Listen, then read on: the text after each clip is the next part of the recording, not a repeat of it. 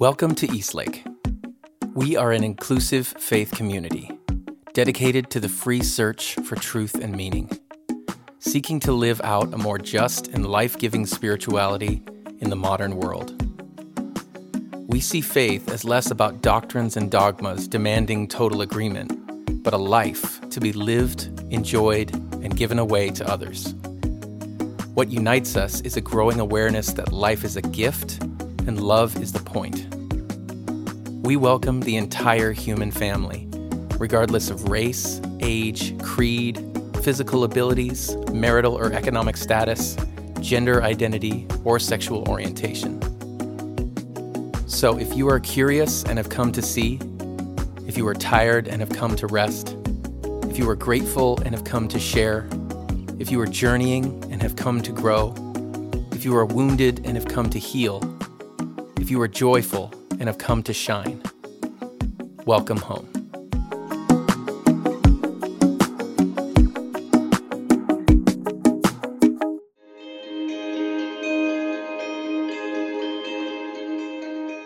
Today, we hear from Bevan Walters as she continues our series on parenting.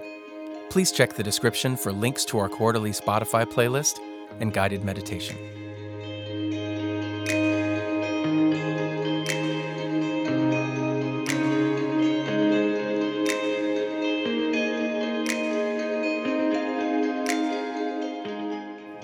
Hi there, and welcome to part 2 of Module 4 in the parenting series, The 3D Parent Model, a simple approach for parenting complex kids.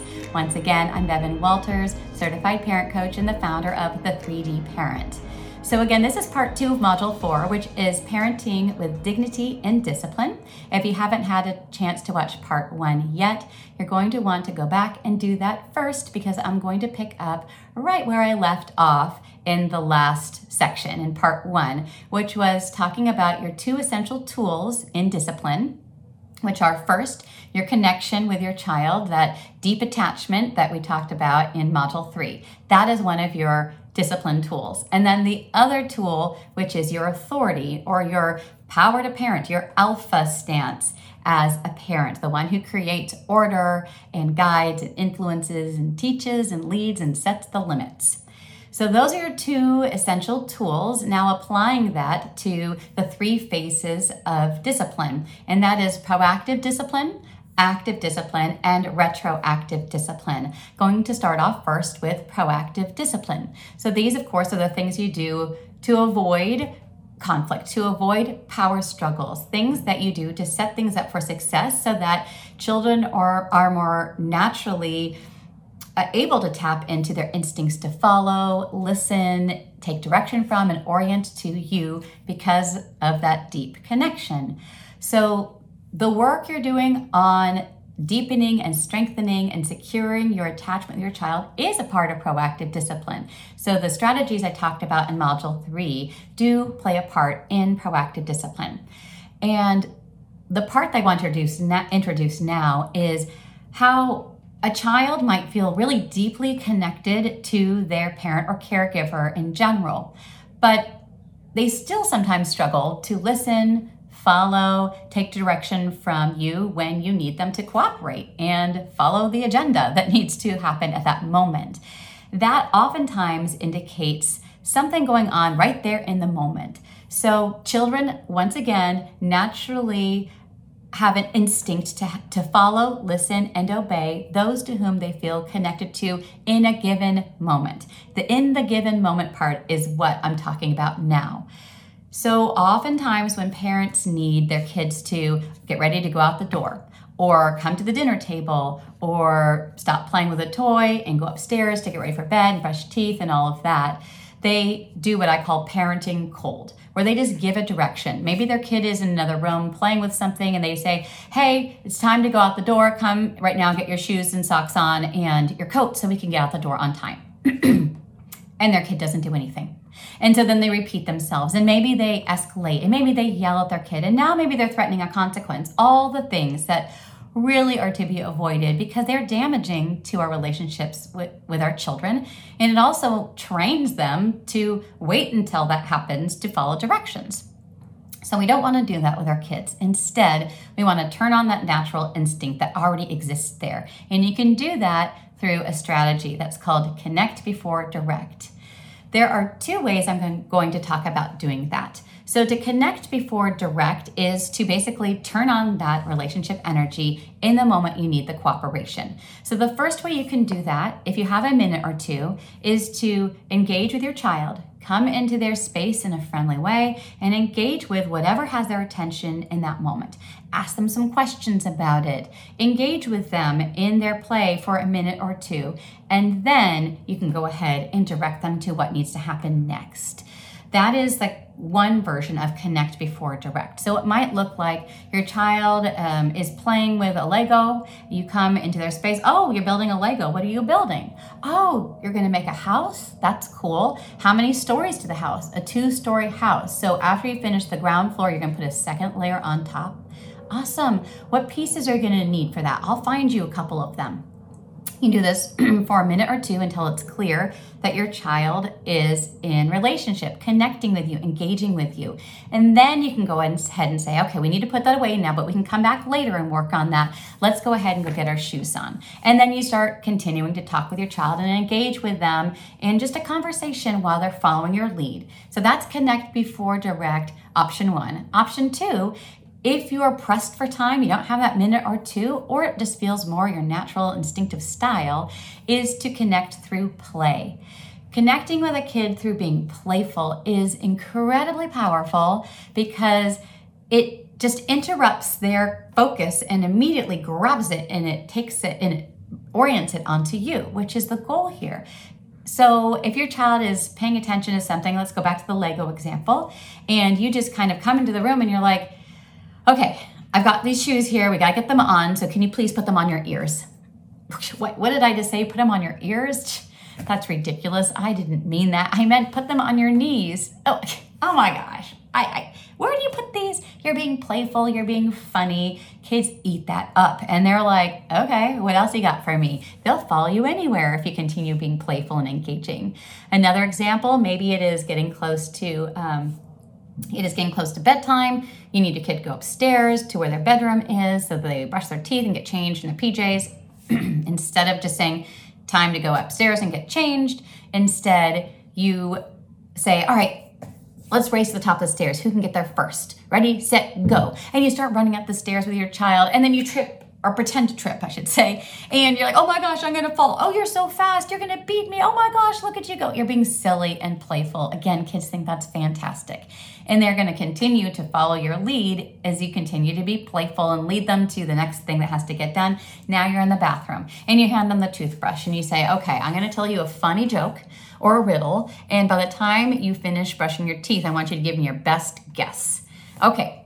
And you start telling the joke while they're brushing their teeth. The focus is on the engagement, not on this boring task they don't really want to do. So you can do this connect before direct strategy and get a lot of success in your child just naturally following you and orient to you without it being such a fight and without having to escalate. Now, a lot of times after I introduce this strategy to parents, they say, gosh, but it takes so much effort. Yeah, it works, but oh my gosh, it's a lot of effort to do this every time I name a kid to follow some type of direction. Well, here's the thing. No matter what, it takes effort.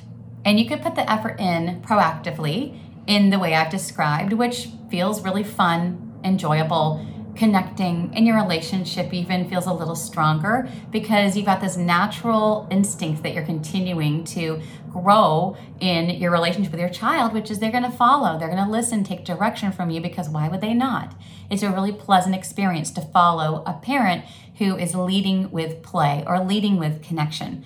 It also takes a lot of effort to say something, say it again, raise your voice, now come up with a consequence, now continue to kind of have this real abrasive tone to get your kid to do what they need to do that way. That also takes a lot of effort. But then you feel terrible, your kid feels terrible, and your relationship has been a little bit damaged in the process, meaning that it's going to be that much less likely your child will follow you or listen to your directions next time. You've also been training your child that, oh yeah, I don't do what my parent says until they yell and scream and give a threat. That's right. So we don't want our kids to be defaulting to waiting for that to step into gear and follow us. No, we want them to follow and have it be a more natural thing because we're turning on that instinct ahead of time through this strategy.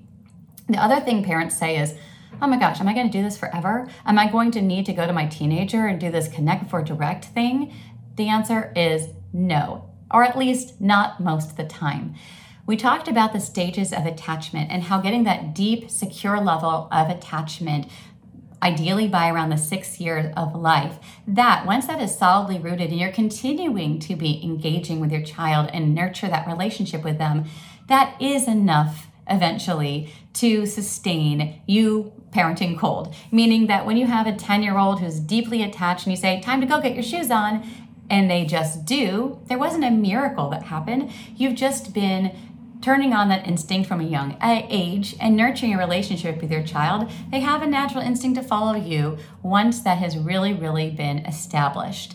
However, like I said, sometimes you may still benefit from the strategy even with an older child, even with a tween or teen.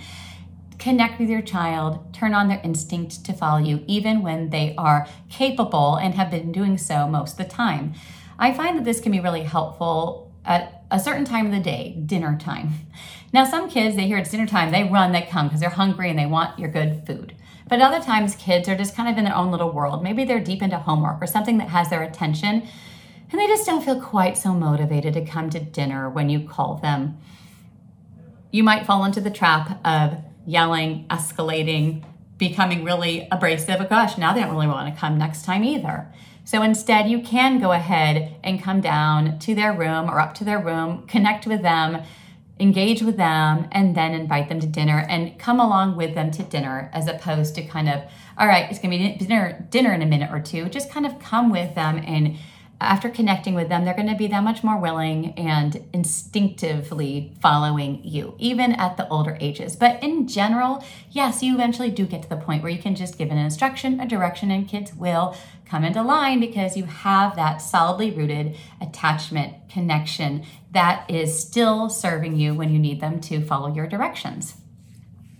I'm going to move now into, there's other aspects of proactive discipline, but in an effort to try and get through these concepts, I'm going to give you just kind of the most essential or most beneficial tools and strategies that you can put into practice right away to try and have discipline with dignity and embrace this approach versus the approach that you may have used in the past. So I'm trying to give you some strategies right away that you can try. Since I just said, okay, don't do timeouts, don't do threats, don't do consequences, don't yell, don't threaten to leave your child, don't put them in timeout. Now I'm giving you some alternatives. So there are more things that you can do when it comes to proactive discipline. But if you focus on your relationship with your child, there's already going to be less incidences where your child isn't listening to you. And if you use this connected for direct strategy in one of the two ways I highlighted, that's another way that you're going to avoid a lot of power struggles or escalations that you may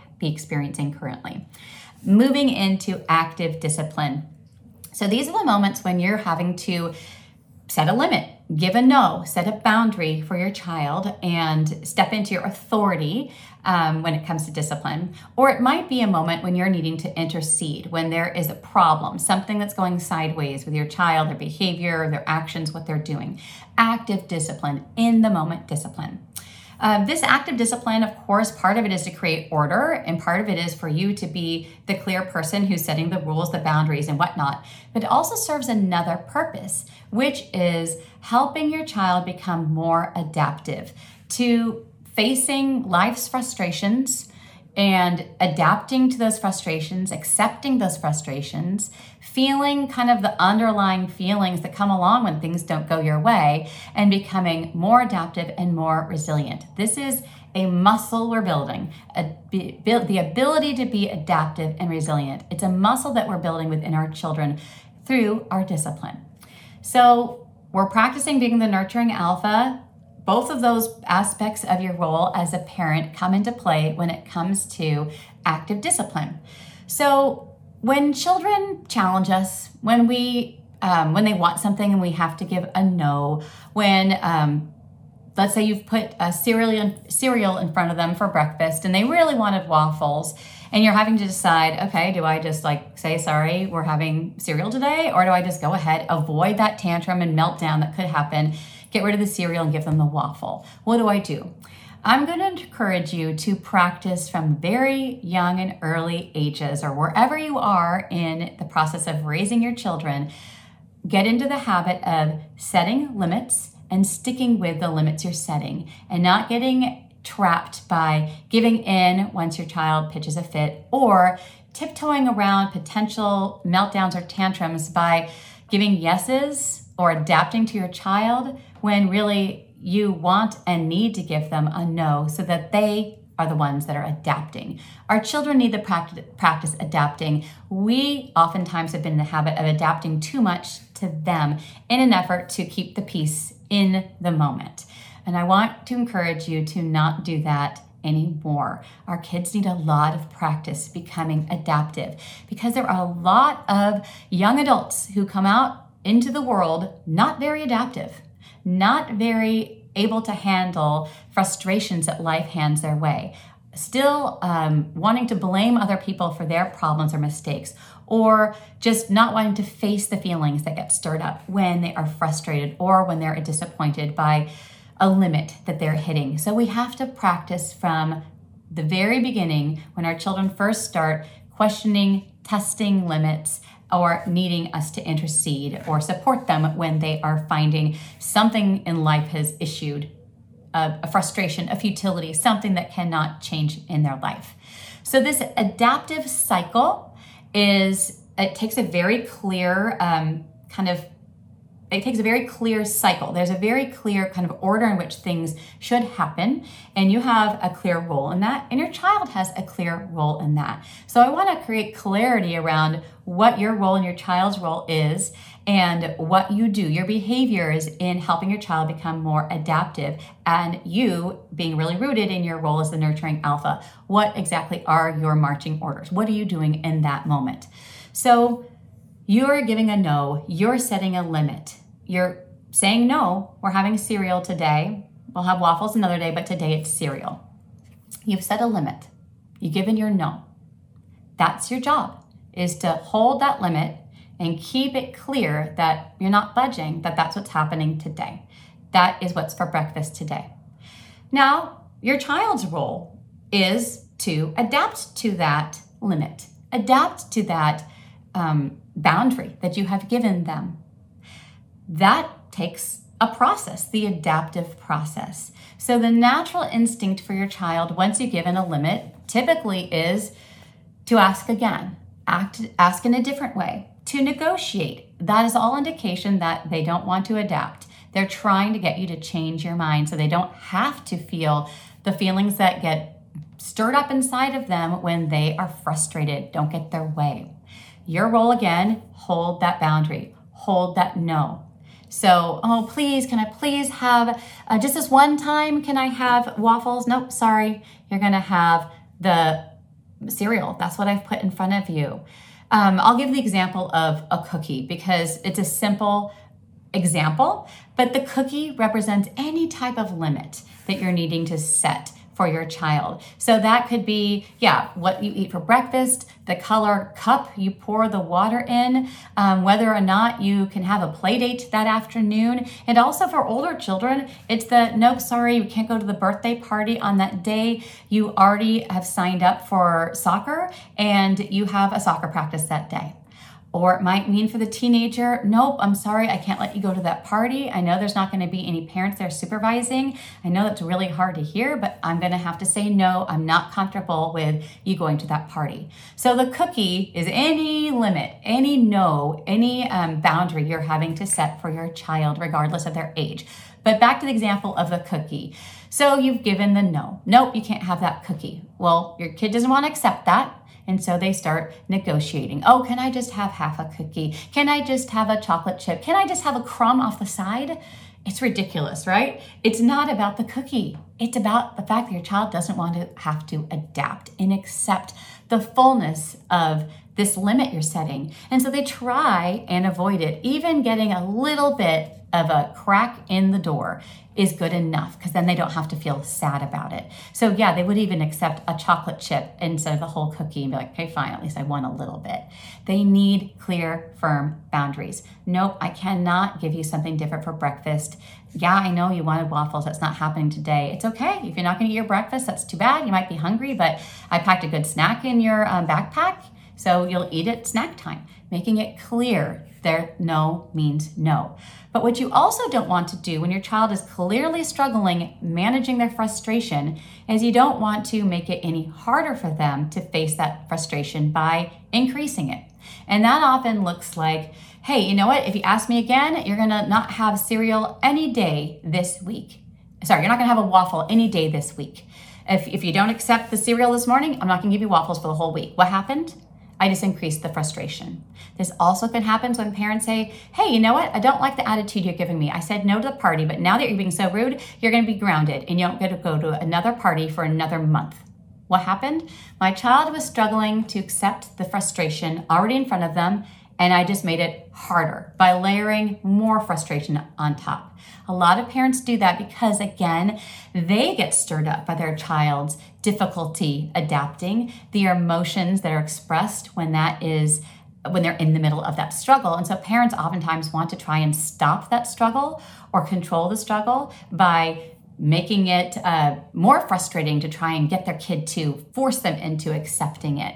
That doesn't help your child in the long run. Another thing parents sometimes will do is they will give in. They're kind of like adapting or rescuing their child from fully adapting to the limit that has been set.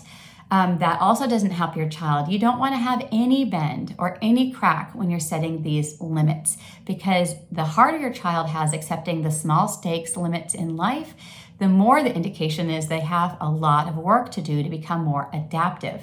Remember, we're building a muscle, and it starts with the small things that might seem ridiculous to us.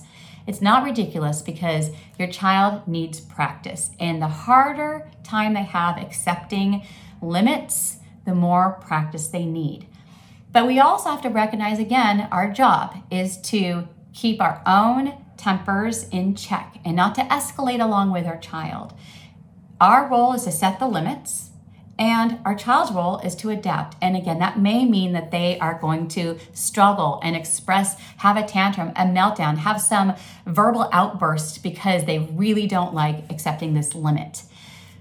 Do not respond to what is being expressed. You can talk about that later. In the moment, your role is to hold your line. If your child starts having all of this expression and they even start acting out and saying like, oh, I hate you, you never give me anything, control the impulse to respond to that. I give you so much. How dare you're so ungrateful. Okay, we're falling into the trap, and now we are getting distracted by the goal here, which is to help our child accept a limit by now getting caught up in this storm of emotion. So when your child does have some type of a tantrum or expressive outburst when you are holding that limit, you can name the feeling, the emotion your child's experiencing. Do you remember back to the steps of emotional maturity? First, they're going to express, then they need to make sense of this emotion that they are experiencing before they can feel. When they can feel, that's when they're going to be able to be adaptive.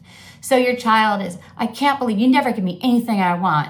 I hear what you're saying. You are really upset. I gave you a no. You wanted me to say yes, and I said no, and that is really difficult. I can tell that by, the words you're using. I can tell this is really difficult for you. You are naming what you're seeing. Remember, name what you see. You're naming what you see. You're not taking the bait and responding to their expression of emotion when they are having a hard time adapting. You are naming the underlying emotion that is being stirred up, helping them make sense of it so that they can eventually adapt. And they eventually do. And that's the goal here. And we know that they have adapted when that energy shifts from angry, mad, ragey energy to sadness. We want to unlock this underlying feeling that follows when a kid accepts the disappointments, the frustrations, the futilities in life. And then at that point, they'll even accept us comforting them. I know that was really hard. They were really disappointed. You wanted a yes and they gave a no. when we can comfort our child, we're being the nurturing alpha. We're coming alongside our child and their feelings and helping them access them. We're not shaming them or making them feel bad for having a huge meltdown over something that in our mind seems very small. That wouldn't help our child either. So we expect and accept that our child is going to have meltdowns, tantrums, expressions of frustration. Our job is to hold the limit. Their job is to work through whatever it takes to adapt to it. All right, so what happens if our child does not adapt, or how long does this really take? Well, sometimes parents are practicing this and they say like, well, God, how long? My kid's throwing a tantrum for 15 minutes over no cookie. I mean, at what point do they have to adapt? Well, as long as it takes your child. If it takes 15 minutes, 30 minutes, an hour to adapt to a no, it's just an indication of how much work, how much muscle needs to be built in being adaptive. So how much time? As long as it takes.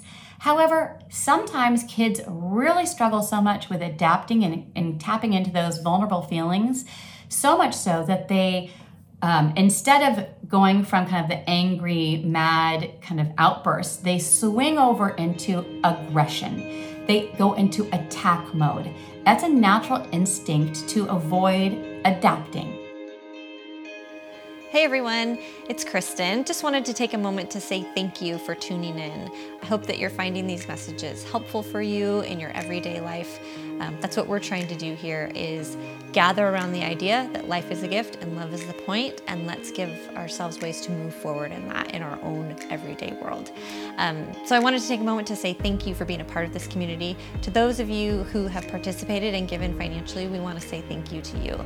Everything that we do here happens because people make contributions. People say, I value this place, I want it to exist for me and for other people, and so I'm going to support it. And so we just want to say how grateful we are that you do that. And for those of you who maybe haven't had a chance to contribute yet, we would ask you to consider maybe doing so. If you find this place beneficial, if you find these messages helpful for you, then consider joining us in that way.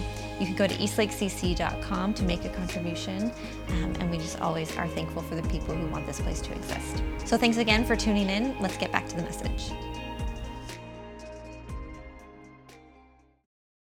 I'm going to introduce kind of this model to understand what this is and how it works through a model of a traffic circle. This is something I also picked up from Dr. Gordon Neufield's materials in one of his intensive courses that I took. The model of a traffic circle is really helpful in understanding the adaptive process that I've been talking about and the different phases of it, and also what to do when your child goes into an aggressive attack outburst when they are unwilling or unable to adapt.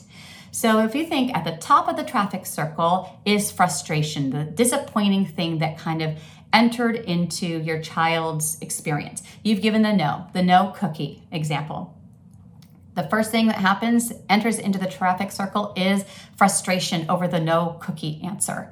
So what happens, your child's coming around this adaptive cycle. The first thing they want you to do is to change. And sometimes we do change our mind. Some parents change a lot. Our kids, oh, please, okay, fine, here's a cookie. Or fine, you can have half a cookie. Sometimes they do adapt to their child instead of having the child work on adapting to the parent, and they do change their mind, or they give in a little. All of those are things that are not allowing your child to really experience what it is to adapt to frustration.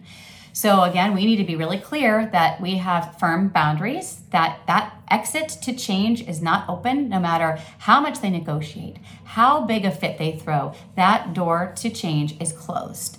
And then what we want them to do is move along a little further in the traffic circle to the bottom exit, which is when they adapt. The mad turns to sad and nothing left to do now except for feel sad and maybe cry over this frustration, this disappointment in life. But when a child really struggles and doesn't want to accept, they sometimes will bypass that exit towards being adaptive and swing out into aggressive outbursts. So this fighting, attacking energy. Again, this is a natural response. It's a subconscious way the brain is trying to protect the child from adapting and feeling those uncomfortable, vulnerable feelings. So when a child goes into aggressive outburst mode, when they are hitting or kicking or throwing things or verbally attacking, I want you to die, I hate you, I wish you weren't my mother, I wish you weren't my father, when they're being very, very verbally aggressive, they are just indicating yet again how difficult it is for them to adapt to the limit you have set. Now, what happens often is parents get really, really kind of wrapped up in that energy, and they start responding to it with, now issuing consequence. Well, gosh, now that you're hitting, you're gonna lose screen time tomorrow. Well, gosh, now that you've started to throw things around your room, you're not going to have any more play dates. They try to get a handle of the aggression by punishing the aggression or responding to it. Again, when you do that, you're not giving your child a chance to actually adapt. So what do you do instead? It's okay to go ahead and address the aggression and hold hands if they're hitting, take away something that's getting thrown, but that is a very brief, temporarily pass before you're going to reroute them around the traffic circle back to reminding them of the frustration, the thing that they're needing to adapt to. So that might sound like, I'm going to hold your hands, I'm not going to let you hit, I understand you're having a really hard time with me saying no cookie right now. That's really hard for you. You basically say, you're having a hard time with this, but I'm going to remind you of it so you have another opportunity to adapt to this thing that's really difficult for you. You're rerouting your child around the traffic circle so they have another chance at adapting. Now, you might do this repeatedly and your child is still not adapting. So back to the question of how long do I do this? Well, ideally till your child adapts, but if this is really difficult or you're out of time or patience or it's been going on for an hour and a half and your child is still not getting to those underlying feelings, the sadness, they're not turning from mad to sad, it is okay on occasion to kind of distract and be like, I just forgot.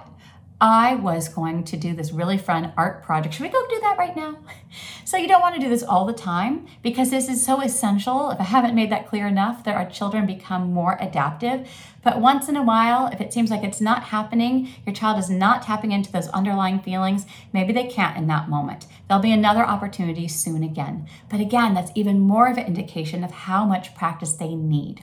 Another point to that is a lot of times parents think, I'll choose my battles. Fine, I'll give in on the cereal. I'll toss that out and I'll give them the waffles because it's a small stakes thing and I don't want to have a big meltdown first thing in the morning. I'll wait till it's a bigger issue.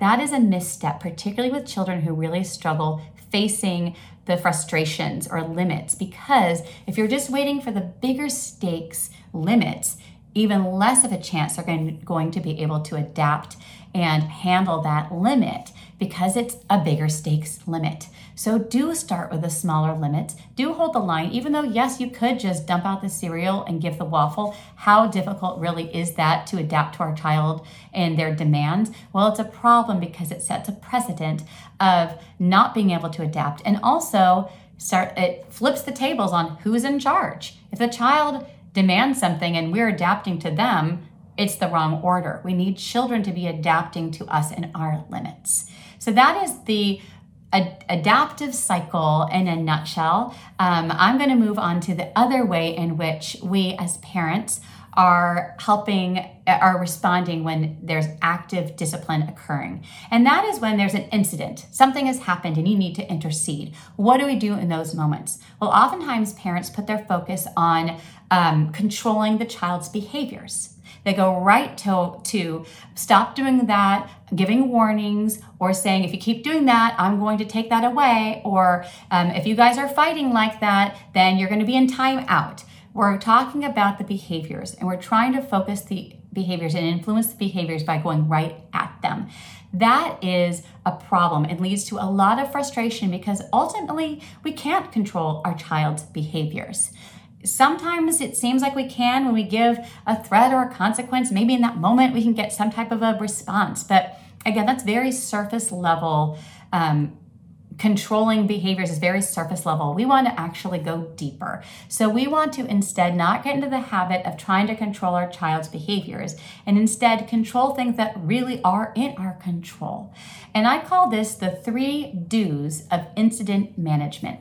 So there's something happening, you need to intercede. The 3 do's. Well, the first thing you have control of is yourself. So your emotional response, the way in which you're going to intercede with whatever is going sideways in your home, you can control yourself. So first and foremost, you're going to temper your emotional response to whatever's happening. And the first do of the 3 do's of incident management, you're going to do no harm. So it's better to do nothing in a moment than to do something that's going to cause harm to your relationship with your child. So do no harm.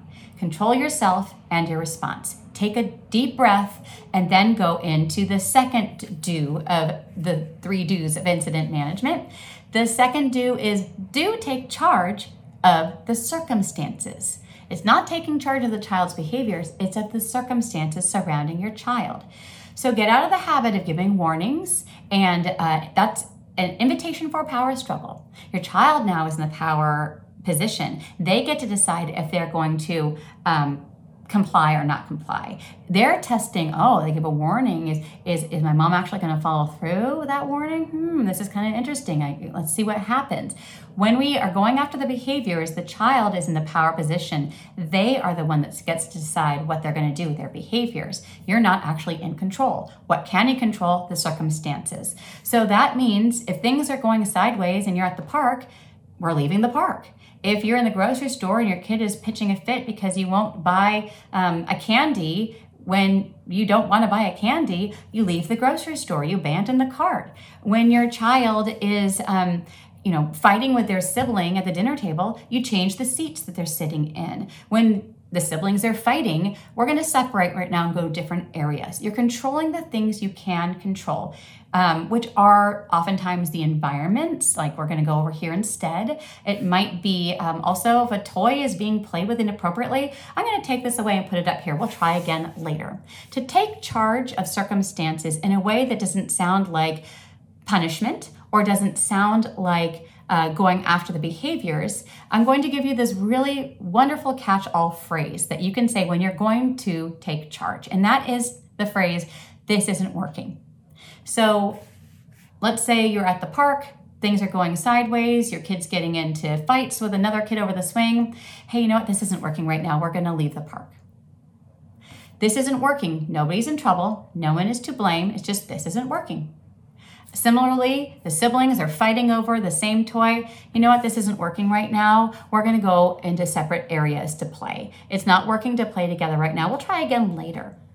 You're taking charge of what you need to take charge of, the circumstances, and you're doing so in a way that doesn't feel punitive. Now, keep in mind, I've talked about how punishments, sometimes we call them consequences when they're issued like, because you did that, you lost dessert tonight. That's a consequence that you've kind of pulled out of thin air and you've used as a way to punish your child about some behavior they had.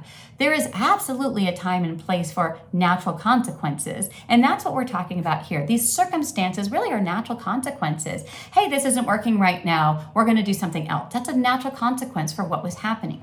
It doesn't mean now I'm going to go tell you how your behavior was so terrible and that's what led to leaving. It's just, it looks like you're having a hard time in the grocery store with me saying no. We're going to go ahead and leave right now. This isn't working. This isn't working to be, both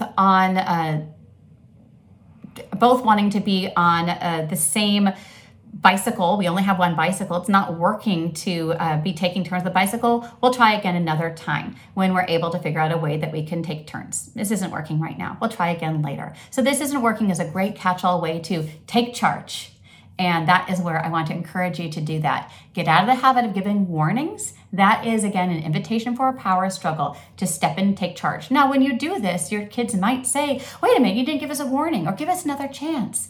Again, that's an indication that your kids need practice at kind of adapting to your authority. Yeah, I know I didn't give a warning, but it wasn't working, so we're going to do something else now. The third do of the 3 do's of incident management is you do buy yourself time. So I'm not saying never address problematic behavior, just not in the moment. In fact, in the moment is typically the worst time to address the problem that was taking place. Yeah, there was something going on at the park. Your kid was fighting over the swing set with another kid. You do want to talk about that. Now is not the time. So you're going to buy yourself some time and talk about it later. You gave your kid a limit. They didn't like it. They threw a huge fit. Yeah, I know this is really hard for you to handle. We'll talk about it more later. You're buying yourself time to discuss it at a time when tempers have gone down and your child is actually able to talk about something without getting super tied up in their emotions surrounding it. So you do buy yourself time. So once again, those 3 do's of incident management: do no harm, do take charge of the circumstances, and do buy yourself time. And that leads right into the final phase of discipline, which is retroactive discipline. So this is, you've bought yourself time. Now you're going to talk about something that happened that was problematic. So retroactive discipline is when you're going to go and you're going to revisit something, a problem, maybe it was a particular incident or maybe a reoccurring thing that you've been observing that you want to address. I call this the circle back. This is when you're going to circle back and address something that happened in the past, maybe earlier that day, maybe a couple of hours ago, maybe even a couple of days ago. It doesn't have to be right in the moment. You have to get enough time. You need to buy yourself enough time that tempers have calmed down. There's no more frustration that you can feel, and within the context of connection. So a moment when you feel connected with your child. You've moved on, you just had a really nice cuddle, sitting on the bed, reading stories together, and now you're gonna revisit this. Older child, some time has gone by, your kid had a really strong reaction to something earlier, lashed out. You want to go back and revisit that later, not in the moment when they have all that heightened emotion. So you go into their room, you sit in the bed, you kind of talk a little bit about their day, what's going on, and now you're going to circle back and address. This is the retroactive discipline piece. So the first thing that you want to do with this circle back strategy is you start off always by taking responsibility for anything that you need to. If you have an apology that you need to give, any amends, you do that very first. So despite our best intentions, sometimes we do yell. Sometimes we do say something mean or hurtful. If you have done so, you always start to circle back with, I want to talk about what happened earlier. I owe you an apology. I am really sorry for yelling at you. I'm really sorry for saying that you're thoughtless. I'm really sorry for saying that you're ungrateful. You didn't deserve the yelling. You didn't deserve for me to say that about you. I'm really sorry. Period.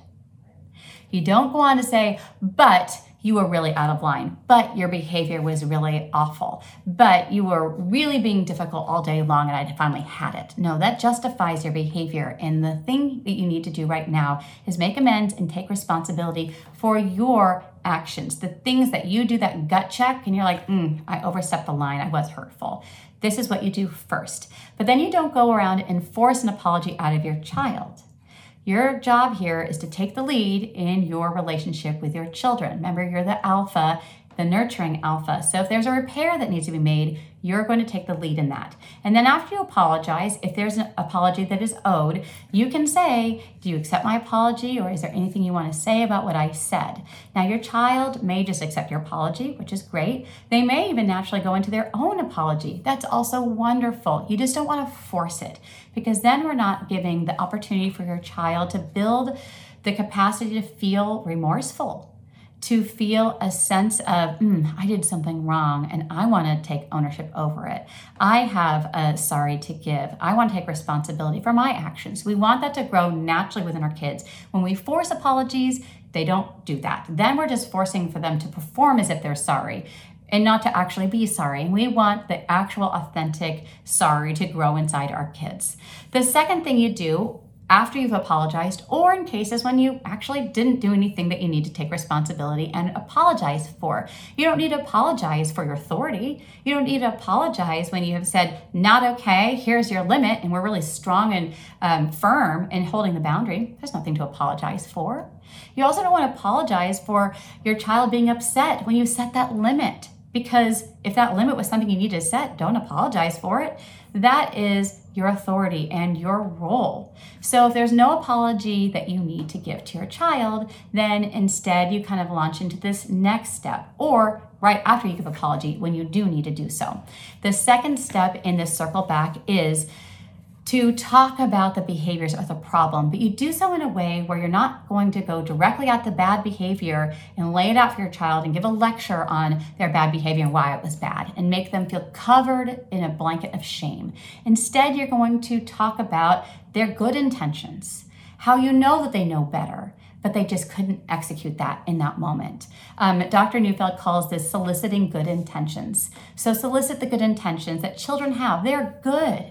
They just can't always live up to their good intentions. So that might sound like, you know what? I know when you were, throwing things at me when I said no cookie, I know you know it's not okay. You know it's not okay to throw things at me. I know you know it's not okay to be aggressive or hurtful. You just were really upset that moment and you lost control. But you know it's not okay to throw things at people.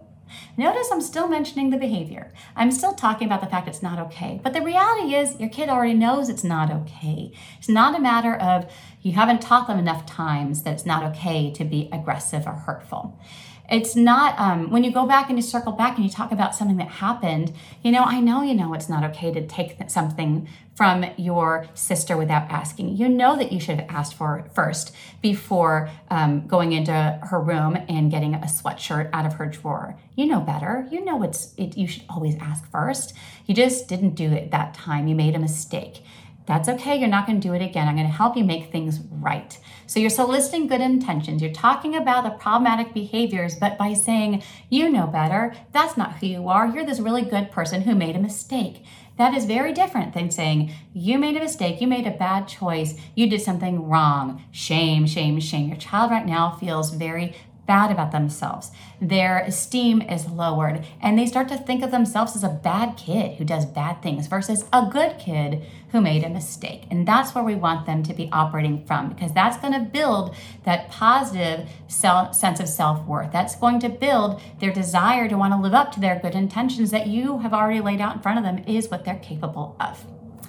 And the last step of this that you don't always need to, not every situation calls for it, is to do some problem solving. So let's say you have two siblings, and the example I just gave, you have two sisters, and one sister snuck into her older sister's room and took a sweatshirt that belonged to the older sister and wore it without asking. So you've talked through this, you have solicited good intentions, you've said, I know you know better, you didn't mean to, you just got too tempted.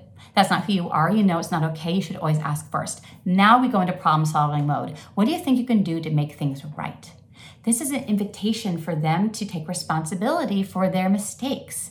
When we tell them what they're going to do to make it right, it feels like a punishment.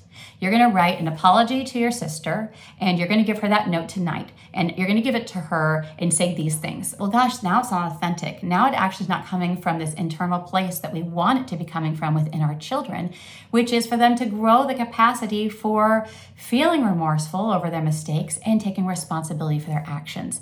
So you partner with your child, you come alongside them and say, okay, you made a mistake. We make mistakes sometimes. We're going to problem solve and figure out how to fix this. What do you think you can do to make things right? So that might be an example when maybe there's been an incident between siblings or between friends or maybe between your child and their teacher. You need to help them make things right. Or if it's like, okay, there always seems to be a problem when I set the limit and it's the end of, we only get half hour of screen times on school nights and you still are having a hard time accepting that limit. Let's come up with a plan, because I know you mean to meet the expectations. I know you mean to accept the rule that I have set upon you, that I have set up for our family. You want to live up to that rule. It's just really hard. Let's come up with a plan and figure out how we can make this a little easier. Oh, I know. Let's set that timer on your iPad before you go on it so that when that timer goes off, you have only 5 minutes left. Let's try that strategy. Let's see if that works better. That is collaborative problem solving. Take your child's input. You can make some suggestions, come up with a plan together. That is, this whole process, this retroactive discipline is really walking your child through the process of being reflective, which, if you recall, is that most mature stage of emotional development. The ability to look back and reflect upon things that have happened and repair, to make goals, to do better next time is all part of that reflective process. So you walk your child through that process when they're young and still developing, and help them become more reflective by making it easier to do so. This is the conclusion of this 3D Parent Model series. I hope you've been inspired to apply the 3D model approach in your parenting, what we've covered during these 4 modules, and that is helping you feel more empowered in your parenting and more like you're on your way to become the expert for your children. I want to leave you with a message of encouragement and empathy. Parenting is this incredible journey, and it can really bring up for us a lot of our own mixed feelings.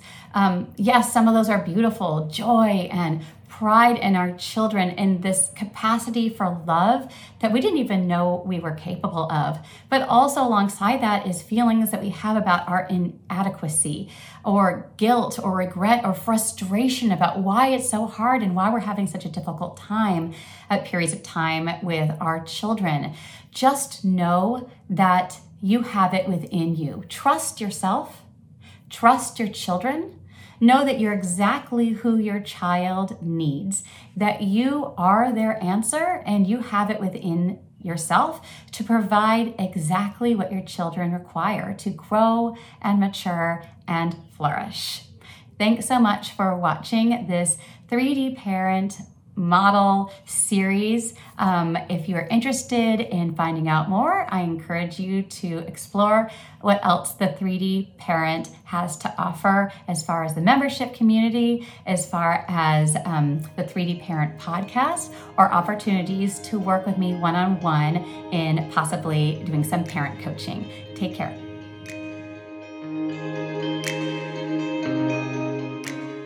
Thank you for joining us. To make a donation, head to eastlakecc.com/donate.